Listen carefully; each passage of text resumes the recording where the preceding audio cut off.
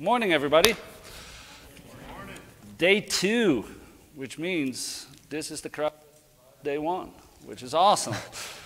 Hey, thank you guys for taking time out of an undoubtedly very busy reInvent calendar to listen to a bit of our SAP Alliance, what we do with SAP, what we do at customers. It's an exciting day for us because we have actually an actual customer sharing some of their experiences on their migration and transformation efforts. And so with that, let me get started. My name is Bas Kamphuis. I lead some of the strategic ISVs at AWS, one of them being SAP, which is obviously a very important customer workload for us and a very important partner. Show of hands, who is running SAP today, who's fairly familiar with the topic? Good. Well, then we have the right audience.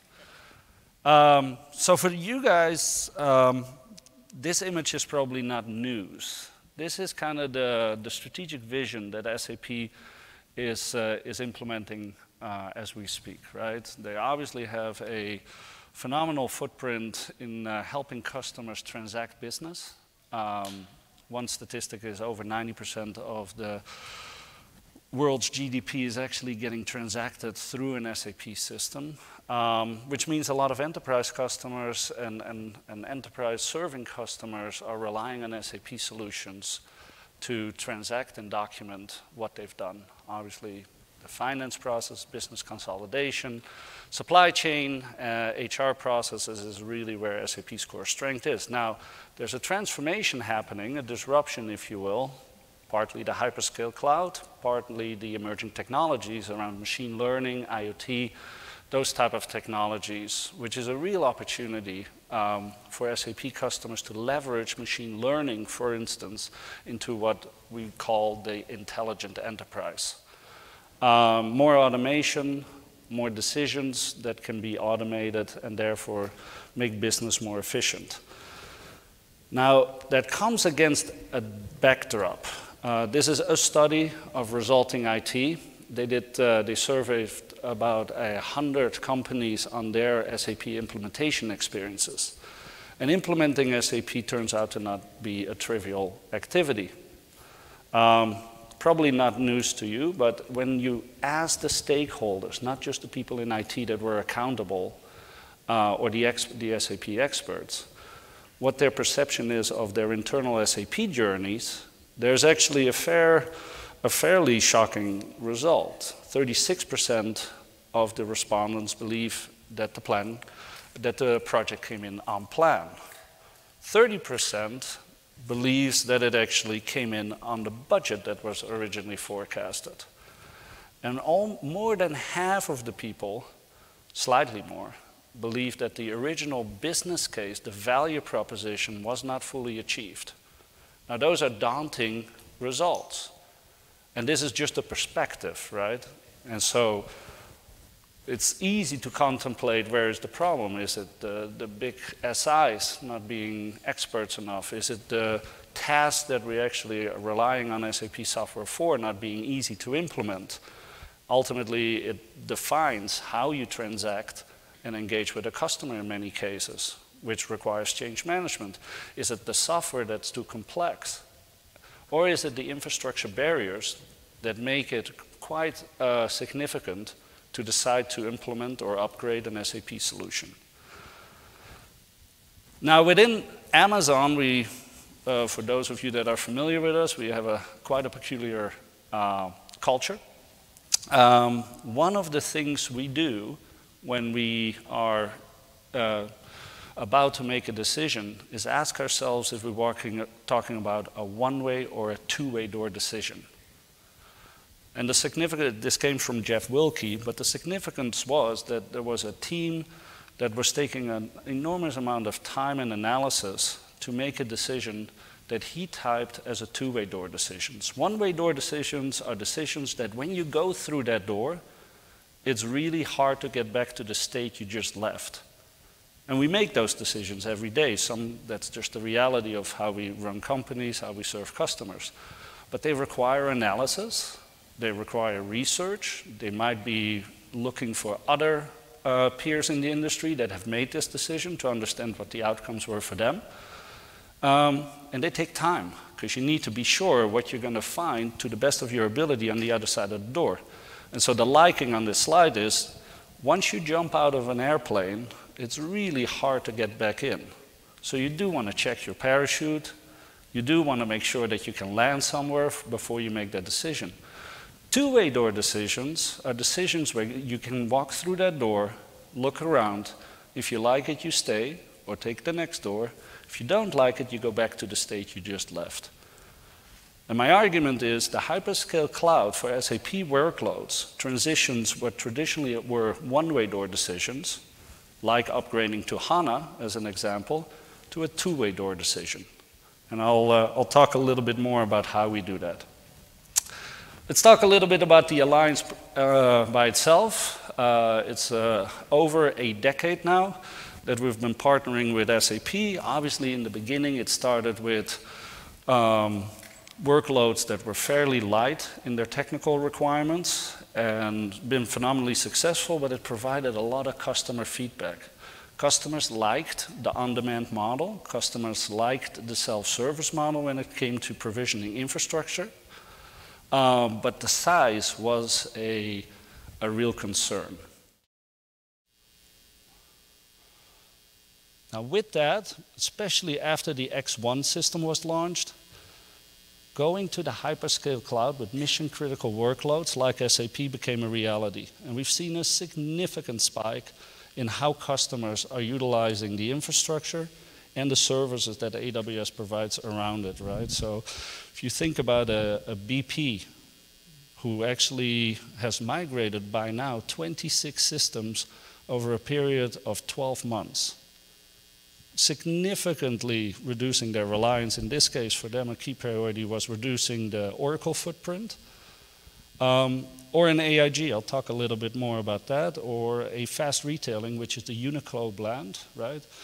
What you see, or what we at least observe here, that virtually every industry, every segment in the industry and worldwide, we see very significant SAP enterprise customers start to trust AWS as a good place to secure and provide agilience while increasing the agility of serving their SAP customer base. Now this is a slide, I'm sure that Andy will have a similar slide with some updates tomorrow in his keynote, but you can kind of see what instance types are now certified for SAP workloads. AWS at this point in time is the only hyperscale cloud provider that has every SAP solution available certified on AWS. And so that creates some level of agility and flexibility as well. You can support your ECC deployment on Oracle. You can decide to migrate to DB2 or to SQL or to HANA as a destination. And because everything is software defined, these migrations become a lot easier once you're on AWS. Now, talk a little bit more specifically about the HANA infrastructure.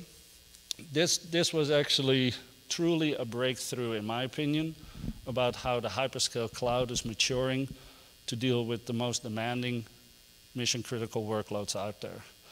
So I told you we did the 2 terabyte in 2016, we did the 4 terabyte in 2017, and that became a real platform. Now, understand that it's truly elastic in your ability to consume.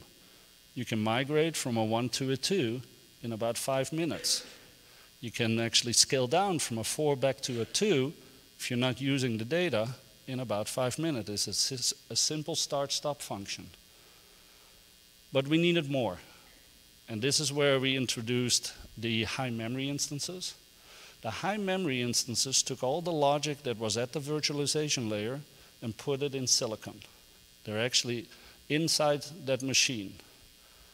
And those I/O operations between storage and network and compute are now actually offloaded from a virtualization layer, which means the hardware is 100% addressable. But it's still a truly native AWS solution. There's several providers that use a private cloud co-location type of approach to get beyond virtualization. but we were very committed that we wanted the AWS experience that customers come to us for gets maintained even in a bare metal scenario. So you can instantiate these solutions in a dedicated host with just an instruction. A 6 terabyte or a 12 terabyte system takes about an hour to get created, maybe another hour or 2 hours to actually install HANA on it, and you're off, and you can start playing around with it. In 2019, we have announced we will support 18 and 24 terabyte environments. And we're working also very closely with SAP to certify these solutions for scale out for OLTP as well, which is becoming a reality. So size no longer is a limitation. And it's because we went to bare metal, which was a very important decision. Not an easy decision, a one-way door decision, if you will. But we're seeing some great results, and I'll talk about some of it. Now then, in terms of global availability, we serve customers worldwide, as said. An interesting case on this slide is Uniqlo, for instance, right? Talk about one-way door, two-way door decisions. Uniqlo has been an extremely fast expanding retailer that you know from clothing in malls all around the world. And they started with us on a half a terabyte, moved over months into 1, 2, and 4 terabytes in a matter of 12 months. When we launched the high memory instances on a Thursday, we launched it officially on a Thursday, Uniqlo cut over in a matter of 2 hours on that Saturday their entire productive environment to 6 terabytes. Right? It's massive, 2-hour downtime. That type of agility now is possible. And if Uniqlo would actually walk through that door and discover that the 6 terabytes is not what they expected it to be, they cut back to the 4 terabyte and serve the customers as soon as they bring the systems back online. It's a very different environment out there.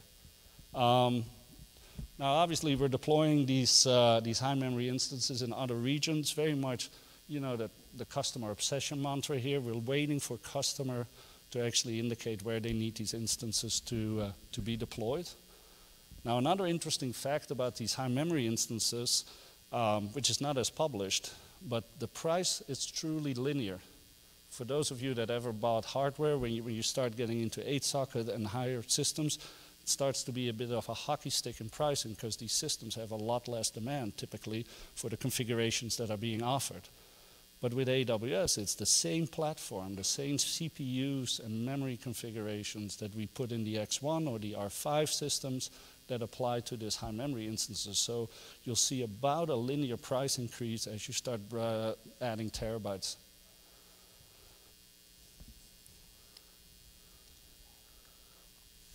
Now, a little bit of the state of the cloud provider serving SAP workloads. As said, some cloud providers use a Coglo environment to actually provision memory instances above 4 terabytes. I've excluded that from this analysis, this point of view, because I don't believe long-term commitments and paper-based contracts are what cloud consumers actually expect a cloud provider to provide. If you truly look at software-defined infrastructure solutions, AWS has still quite a head start when it comes to serving mission-critical workloads. And these data points are just publicly available. How many reference customers can you find that actually talk to the use of the SAP footprint on AWS or on any of the other providers? If you think about the performance of these systems, kind of the middle section, 2 providers don't even publish benchmarks for the cloud environments that they provide, which should concern customers in my mind. The benchmark that we provide, the first instance that we launched actually was a 38K SAPS performance level. With the high memory instances, SAPS is kind of a performance measure, right, that SAP publishes. You do benchmarks in order to achieve it. The high memory instances are a 500,000 SAP system, which is absolutely in line with some of the best systems that you could buy on-prem. And then in memory,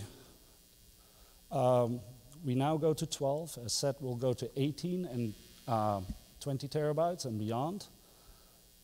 The others are still struggling to provision 4 terabytes.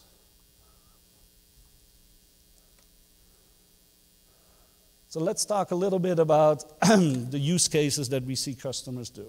It comes down in what we see 2 main objectives. One is retire the technical debt associated with SAP landscapes to make IT serve businesses in a more agile manner. It's a strong motivation. The other motivation is to actually set up the environment to innovate faster. And we see cases on both sides. What we've done between SAP and AWS is actually try to make the blue line come closer to the green line in value by automating to the extent possible. So about a year ago, we launched a methodology called FAST. FAST actually extracts an on-prem system running on a traditional database, Oracle DB2 SQL, extracts the file, compresses them. The compressed files get transferred to AWS, and we load these files in a HANA destination. Because it's all automated, we can take an average system, 8 terabytes, 10 terabytes, in less than 48 hours to a HANA destination, which makes it that experience on that two-way door. If you could actually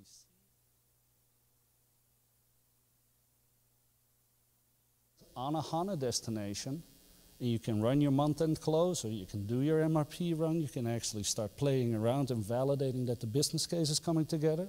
And there's no longer a need to do big sizing reports to figure out what you need to buy in terms of hardware to even accept the workload.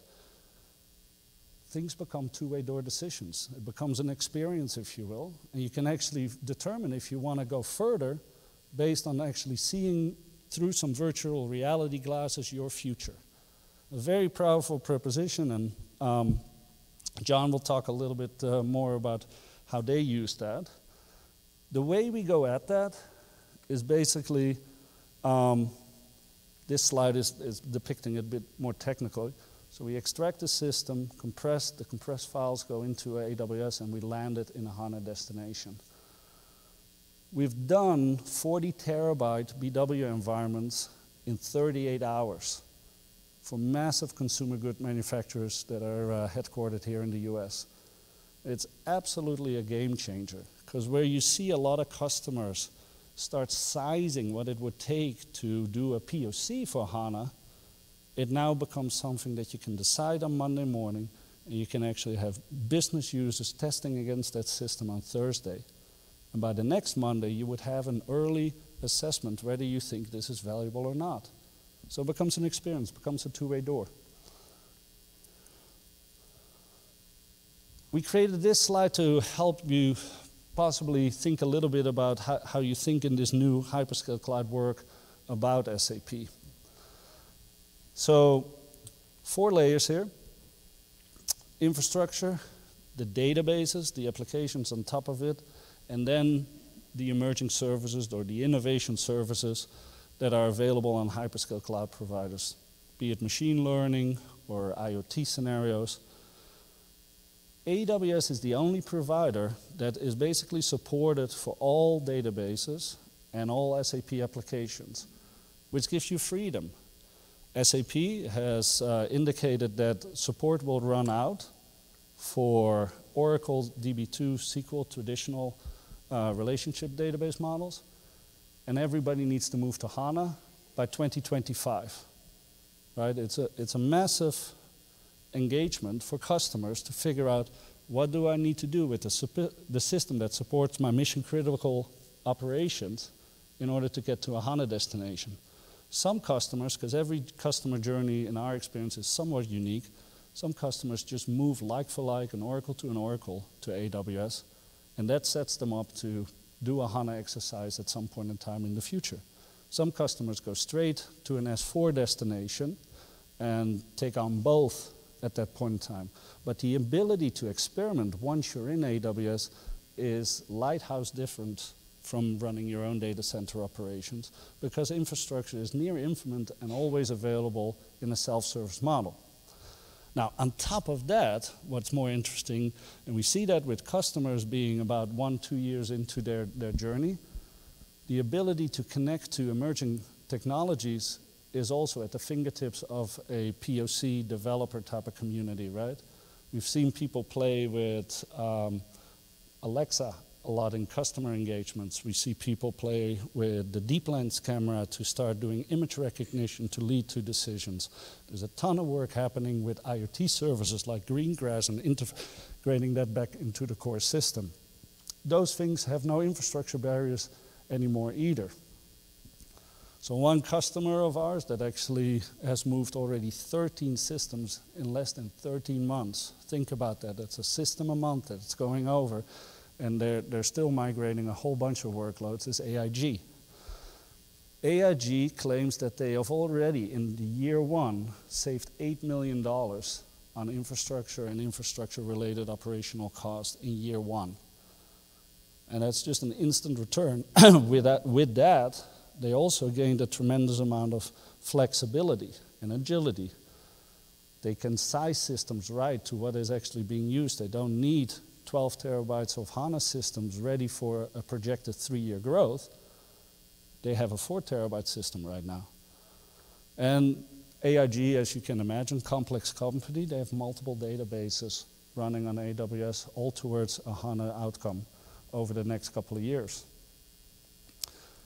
Now, when you think about the second part of it, right, accelerate innovation, we have a great partnership with SAP and Björn Gerke's team on providing SCP environments. We're the only provider that has 6 regions right now, 3 coming in terms of worldwide availability.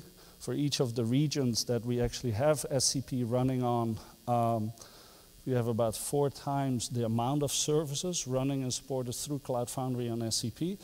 And right now we're doing a whole lot of work to create more prescriptive interoperability between a Poly, a Lex, an Athena with SCP so that you get the best of both worlds here. Happy to talk more about you. We're trying to listen a lot to customer, both SAP and ourselves, to figure out what is needed next. What are the biggest use cases you have there?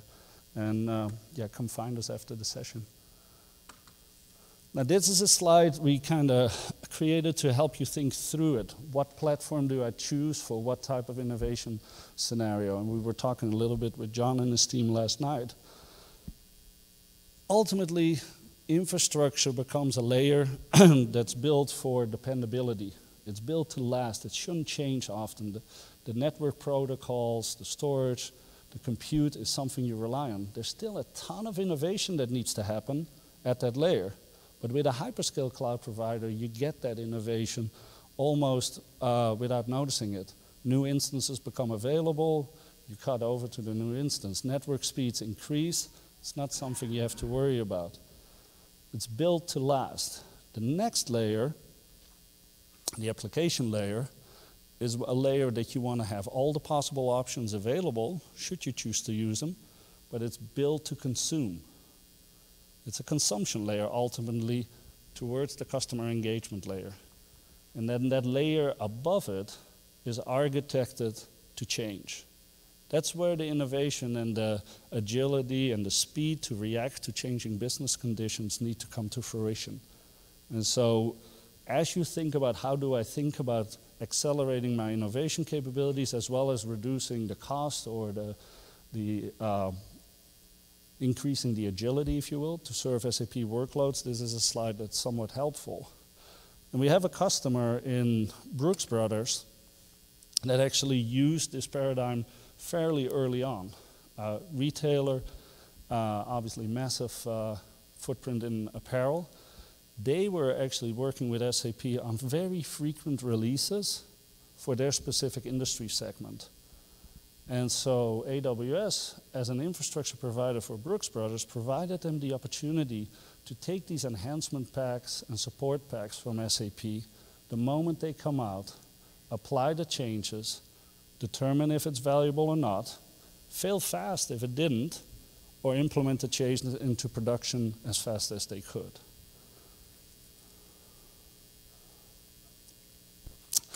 So a little bit more about the use cases that we see. Obviously, talked about the migrations. I think 50%, rough assessment, of customers come to us to just migrate what they have to the hyperscale cloud and start obtaining some of the benefits that are associated with that. But an ever-increasing footprint of customers is actually leveraging the hyperscale cloud for the digital transformation expectations that are upon them. And it's kind of a trifecta. Obviously, HANA doesn't run on a server that you already have. It does require a net new infrastructure architecture, which leads lots of customers to ask themselves, is the hyperscale cloud ready for my mission critical workload? And then with the innovation that SAP is actually introducing in S/4HANA or in BW for HANA, it becomes a popular choice to actually try that on AWS, go live on AWS and support it on AWS. Then what you see in case number 3, as soon as customers have done that, they start innovating around their SAP systems and with their SAP systems. And so we had a great customer on stage yesterday, E&J Gallo. They're a little bit over a quarter of the wine consumption in North America, oldest wine company in the world. They actually implemented S/4HANA and created a platform called WineOS on top of it to interact with not only their tasting rooms, but their distributors and their e-commerce channels as a singular platform. And they're opening up new routes to market because of the agility and the importance to innovate as new customers and new channels get onboarded. So a very innovative approach that Sanjay took there. There'll be a video that's available in a couple of days if you're interested in that. And then, of course, the fourth case is that we see a lot of companies help customers implement and operate their SAP environment. So that's the fourth use case, manage and operate and automate around it. Lots of our partners, we have about 300 partners right now that specialize in SAP workloads, that have built orchestration layers on top of it, that provide managed services around it, including SAP's own HEC. Very popular use case for them as well. Now with that, I'd like to invite John. John is from Thermo Fisher and was one of the early adopters of SAP on AWS. And John, interested in your story? Thank you. Maybe your mic is working, I don't know. Should I use this? I should. Good morning, everyone. It's great to get the opportunity to share a little bit of our story. There we go. So, John Quinn, I work for Thermo Fisher Scientific, and I'm responsible for enterprise ERP systems at that company. What I want to share a little bit today is where we are today from an SAP perspective, where we are from an infrastructure perspective, where our business is going. I'm okay? All right. Thank you. Where our business is going and how we're thinking about where our business is going and where that needs to take us on our journey with ERP and infrastructure. Maybe a couple of use cases of what we've been able to do and what our experience has been so far. So just a little bit about Thermo Fisher. We're a relatively large organization and we play in the life sciences space. So we basically, what we call serve science, and we're the world leader today. Whether you're doing medical research and you need a multi-million-dollar microscope or a multi-million-dollar DNA analyzer, or you need a pair of rubber gloves and a test tube in a lab, we serve the full gamut in terms of product and services in that space. We've been growing fairly rapidly and a lot through acquisition, which has created its own interesting challenges, particularly in my case in the ERP space. We actually have 75 ERP systems, which is fun. So we really have to think about where our organization is going and how we manage that environment and frankly manage out of that environment and get to something that's scalable and flexible. So our company vision, in 2030, we expect to have doubled in size, and that's pretty aggressive. And we intend to do that by double down on our customer focus and ensuring we understand our customers, what they need, where they are, and how we can increase our market share. Our digital platform, our digital assets, our digital channels, we're going to put a lot of investment and effort into that, as we believe that's the path forward in terms of gaining those new markets, gaining that new market share. And we will acquire a lot more. So on top of that 75 ERPs today, we should anticipate acquiring 5 to 10 more ERPs year over year. So again, a lot to think about in terms of doing that. So, and what we need to achieve that, we need to reduce costs, and we need to ensure we have the right talent to move forward. So as we're thinking about how we realize that vision, some of the questions we're asking ourselves is, how do we scale and flex, and how do we do it quicker than we are today? How do we bring acquisitions on board a lot quicker than we are today? So pace is going to be a key theme throughout all of this. While we're doing that, though, we do need to be mindful of the fact that we are running an existing business. Operations are absolutely critical to that. Uptime, systems being available, systems operating at a high performance. So when we think about DR, and the capabilities that AWS brings to the table there, that becomes very real for us. Maybe a year and a half ago, we had a facility in Philadelphia that through weather conditions lost part of its roof, and just so happens that the data center was under that part of the roof. So they had a lot of critical ERP and other business operation systems hosted there, and it took weeks and months actually for the business to fully recover from that situation. Had we been hosting those had we hosted the systems in that data center in the cloud, that's a whole different ballgame in terms of how we were able to respond to a situation like that. And that actually helps us from a business perspective. So that made it very real for our executive leadership in terms of what disaster recovery actually means. And it helps with the business case as we look to move forward. The other area we're interested in is customer collaboration. We have a lot of scientists out there that we serve that are doing a lot of interesting things and exciting things with areas like cancer research and other areas similar to that. We want to create an environment where those scientists can work together, collaborate together, share data, lot of data, particularly around analytics, and we're looking to the AWS cloud environment to help us with that. Of course, we're doing all of this. We need to drive costs down. That's a continuous demand. I'm sure anybody in the IT organization here knows about that. And there's an ever-increasing complex environment of data privacy. FDA is an area for us that we have to be mindful of, and security is becoming all the more important. So what are we thinking about when we move forward? We're going to move our infrastructure into the AWS cloud. That's every mission-critical system and beyond that we have will reside in the AWS cloud. It won't happen next year. It'll happen over a period of years. But we will be targeting our main data centers as our first targets, because that's where the value is. So that's one item we're doing. We have deployed SAP S/4HANA in the AWS cloud. I'll talk a little bit about that. But that is our strategic ERP play going forward. We have a lot of SAP systems. We have a big SAP footprint, and we anticipate SAP S/4HANA and the capabilities around that system will be a significant part of our IT ecosystem and capabilities both for our business and our customers going forward. The other place we think is pretty important is real-time analytics. Most often today what we're doing is running batch reports overnight, lands in an executive's mailbox in the next morning.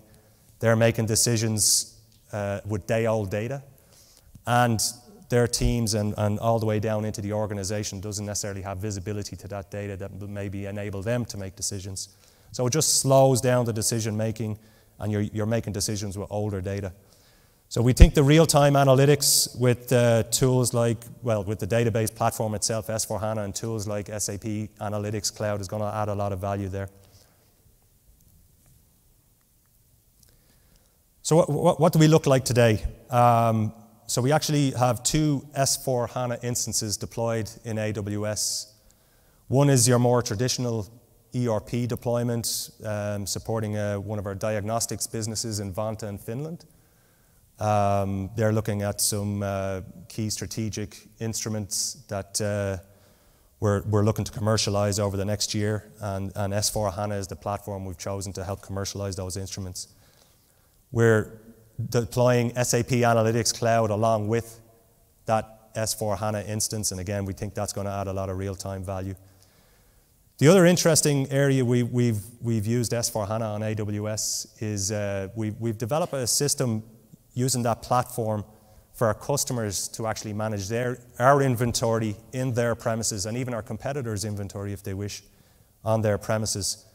And that allows those customers to do automated reordering with our digital assets like our website. So that's really cool. And for us, it's interesting. Often in IT, it's hard to make a direct connect to business and the success of the business and the revenue and things of that nature.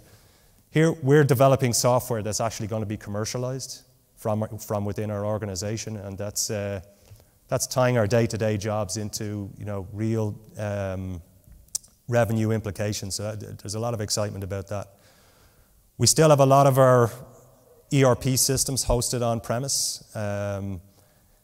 and we've integrated these S/4HANA systems into a number of those systems. They will, over time, move up into the AWS cloud, and that will become our overall IT ecosystem. So what are the results we've seen so far? As I mentioned, we have the inventory management solution we've deployed out in the United States. It's been very well received, and we're looking at Europe in 2019. We're commercializing 2 new strategic instruments for our organization through SAP S/4HANA. One common theme, both from our customers, our external customers, and our internal employees, is the Fiori presentation layer has vastly improved the usability, the workflow, the capability, and just helping our users get the most out of the system, help them guide them what they should be doing, what they should be working on, what they should be prioritizing. So that's really adding a lot of value. We've realized some cost reduction. I mentioned the DR cost reduction. So these percentages are over what we would have had to do in an on-premise environment. And that's significant. I'm sure a number of you experience it, but it can be difficult to present a business case to do large-scale SAP implementations. When you can reduce costs like this from an infrastructure perspective, those business cases become a lot more palatable from our business partners' perspective. The performance has been fantastic. We've had 0 downtime with either of these systems, and as Baz was talking to, our ability to spin up environments quickly for different purposes. I mentioned the Vantaa project that we have going on in Finland. We needed a test environment, a new test environment for that project real quick to enable some extra testing and data loads, and we were able to do it in a matter of hours, where previously it would have taken weeks. So that makes that's saving money from the spend we have to do on the project. It's allowing our business realize the value of these implementations quicker. It's avoiding some of the statistics that were shared around not staying on budget, not realizing the value. These are the kind of things that will make the difference in terms of doing that. And we have also been able to spin up an environment for one of our internal businesses that are looking at SAP and wanted to get a flavor of what does this look like, how would it look for me, how would it look for users, how does it differentiate from what I have today. And again, taking hours, not weeks, and being able to have that discussion and that evaluation very quickly. So these are some of the benefits, and we're obviously we're early on the journey here, but we're very excited about what opportunity we have here. And I did mention we've 75 ERP systems. About 10 of them are SAP systems. So we're evaluating, things like the FAST program that Baz mentioned, or are we going to lift and shift But ultimately, all of those SAP programs will either fold into S/4HANA that we're building here. That's going to be our core strategic platform from an SAP perspective, or in some cases we will lift and shift depending on the nature of the situation. So a lot of work ahead of us, but we think there's a lot of business benefit here, and that's the key for us at the end of the day.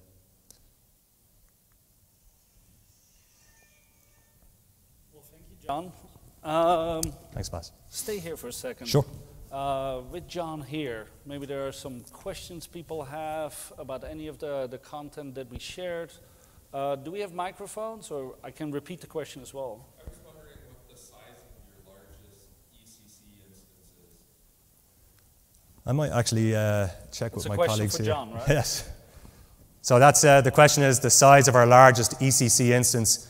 If I'm not mistaken, it is in that range of 7 to 8 terabytes that was being alluded, that kind of mid-range. So we have one fairly large instance that's around that size, and then a number of smaller size instances.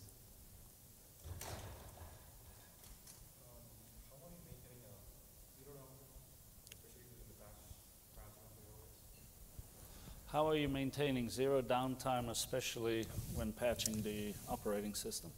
So in all fairness, I won't be able to tell you exactly. I'm lucky enough to work with a team that are highly skilled in that area, but I know we do not have downtime with our systems. We are able to apply patches.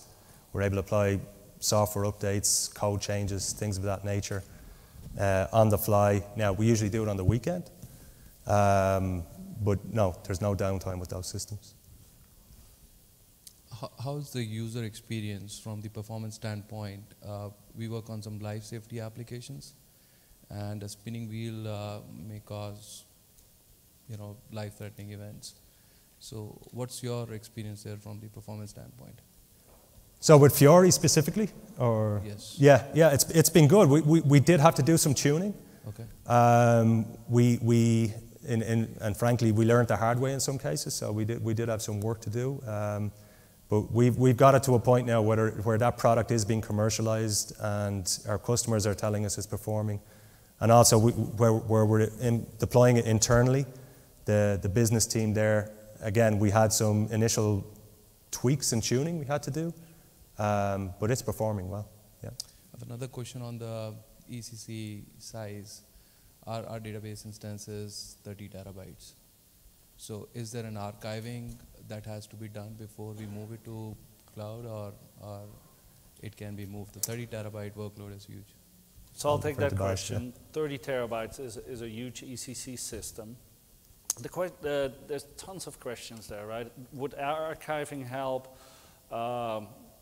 We've seen very different results depending on the amount of compression and what database platform you're starting from and where you're going. Suite on HANA is able to reduce memory more than S/4HANA, for instance. We're going from Oracle. You're going from Oracle, and are you doing row level, page level compression already, or is it basically an uncompressed database at this point? Uncompressed database, right. An uncompressed. So depending if you're a, there's all it depends type of answers, right? So we would love to work with you on that. What we've seen, for instance, for Bristol Myers Squibb was able to get a 10 terabyte Oracle system into 2 terabytes of HANA. Okay. But that's because they're highly SKU-based in their entire business model, right? And which compressed extremely well. It really depends on how your system is being used. We absolutely can work on that. 12 terabytes could be initiated, and we do that usually fair amount of confidence. It will reduce more than twice, right? So if you go from 30 and divide that to 15, the 12 terabyte is more than likely a viable destination. And once you actually go through the fast exercise, this is what several clients have done now. They go through what they possibly could think is the largest instance. We had Zappos. They actually thought their 3 terabyte system would need, they had a 7 terabyte core system and they anticipated they needed 3 terabytes. By the time they did the conversion, they noticed they had 800 gigabytes. The failover from that 4 terabyte to a 1 terabyte system took 5 minutes, right? So what you would do in this case, rather than going through all kinds of sizing exercises, is just execute the fast migration, land it in a 12 terabyte box, and then actually see how big the database truly is at this point in time, fail over to that, reduce your infrastructure cost. But yeah, typically 30 terabytes should be able to fit in a 12 terabyte. Okay, thank you. Sorry.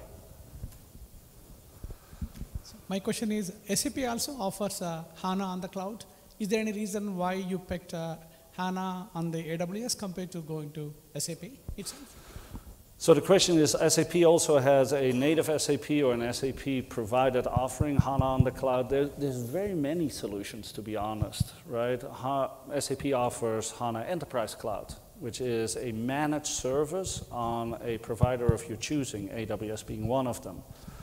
You would choose that if you actually would appreciate the SAP-provided application management services, right? If you want SAP to take ownership of the patching and maintenance of your system, HEC is a great solution. There is HANA as a service, which we co-engineered with SAP, which is actually the first containerized version of HANA that runs on a Docker container within the SAP Cloud Platform. That runs on AWS underlying as well.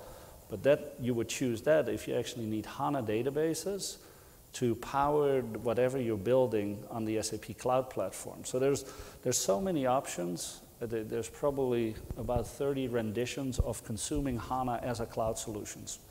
A number of them provided by SAP, a number of them provided by other providers like Intelligence or name a provider. It wouldn't need to meet your business case. Happy to talk to you, but there's unfortunately not an easy answer there. But for Thermo Fisher specifically, AWS is a strategic partner for us. So the decision, we knew SAP would work well on the AWS platform, but it wasn't encompassed around SAP, the SAP decision specifically. We will basically run our IT ecosystem in AWS ultimately.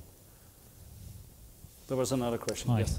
My name's Chris. I'm from Airbus. So we're a big SAP user and lots of users on our systems. I think we're 15 terabytes plus in some of our instances. So question for you is, really interested to hear, just for your 8 terabytes, which is their biggest instance, I believe you said, how many users concurrently, how many users in total running it? I'm just after a benchmark. Roughly. Yeah, concurrent, it's in the hundreds. Because we run as a global organization, so obviously we've workload shifting over regions. But it would be in, I don't have the specific number, but if I'm hazarding a guess, I'm saying 500, 600, 700 thereabouts. 600, 700? Users, concurrent users, I think, yeah. Okay. Maybe a little less, but thereabouts, yeah. Okay, and in total, how many registered users do you have? It's 2,000 and something. Again, I'm struggling for the numbers off the top of my head, but it's thereabouts, yeah. Okay, cool, thanks. Okay. Love your product, by the way. Use it every week. Good. My question is, was your S/4HANA a new implementation? Yes. An SAP migration? No, new. Both were new. And we did it, we kept them separate because one was customer facing, one was for internal consumption. But both, were new. They were kind of born in the cloud, so to speak. But we have, as I alluded to, a number of SAP instances we are going to be migrating over, and we have to ask ourselves and answer the question of what direction do we take in terms of some of the options that Baz was relating to. So we haven't migrated one yet. Yes, just come back on the user access. Do you change your strategy regarding the user access by migrating to Amazon, or do you still get the SAP guy access from your geographical plant? Or I don't know. Do you change something on that? So we've one single global instance on the S/4HANA, but well, one external, one internal. We haven't changed how the users access the system in terms of deploying on-premise versus in the cloud. Fiori has introduced a different way of thinking of how you do the back-end security in SAP, and how you enable tiles and things of that nature. So that's more where the change came. That's regarding the network access and distribution of the access to the user access. There is some Fiori access and there is also some GA access. Uh-huh. Just to know if you use some specific virtualization or desktop apps.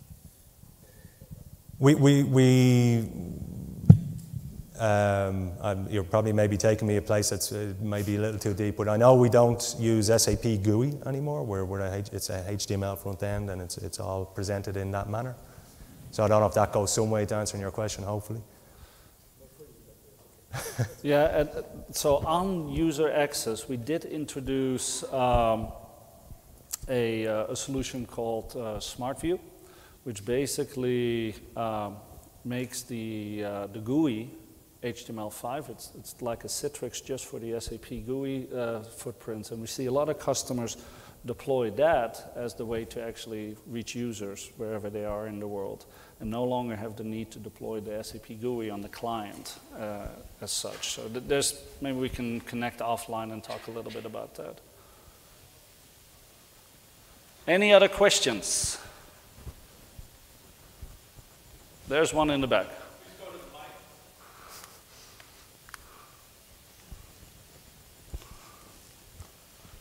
Yeah, John, just curious how you tackle the DR now, the DR requirement. Disaster recovery.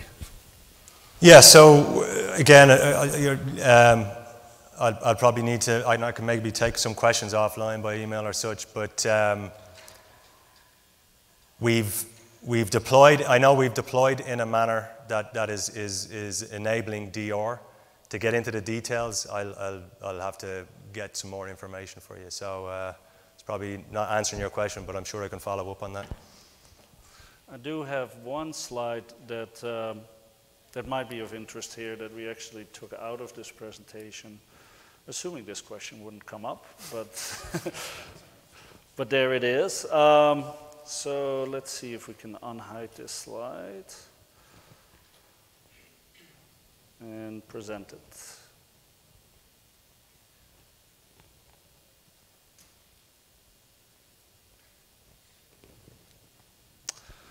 So a little bit about disaster recovery and high availability in the bottom here. So this slide we use to kind of highlight some of the resiliency improvements that you can expect by moving an SAP environment to AWS. In the bottom, we're explaining 3 possible HADR type of configurations, and we see customers, depending on the RTO and RPO requirements for these systems, choose different configurations. At a minimum, you can activate CloudWatch, which is about $1 per system per month, and it's just a monitor that makes sure that that system is alive. At the moment that it's not alive, it will start the instantiation of that system from the S3 or the EBS bucket, wherever it's at, and reinstate it. Now, that takes a couple of hours, typically, but for a BW system, many customers say that's okay, right? It's not mission critical. I'm okay if that's down for 4 hours, if I can actually prevent myself from paying twice for the system because I have a hot standby. On the left, or for you, on the right-hand side is your traditional environment. You very much can do a hot standby, right? A master-slave type of concept with mirror log shipping between the facilities. You can obviously go from one AZ to another AZ and stay in a region. You can actually go from Virginia to Singapore to become much more hardened. See, all kinds of customers do different things depending on their level and their tolerance acceptance, but it is going to be a fast failover at that point in time, right? We're talking minutes. Or you can do in the middle a thing that we call optimized high availability, where especially in a HANA environment, you at least keep the row level system of HANA as a second copy available. And the moment that it fails over, it will start restoring the column database, but your system is relatively quick available online, right? So those are three basic options. There's tons of partners that have built automated solutions as well in this space. So we have a lot of solution architects here at the conference. If you want to go a little bit deeper into that topic, happy to do so. Any other questions? They have one more question.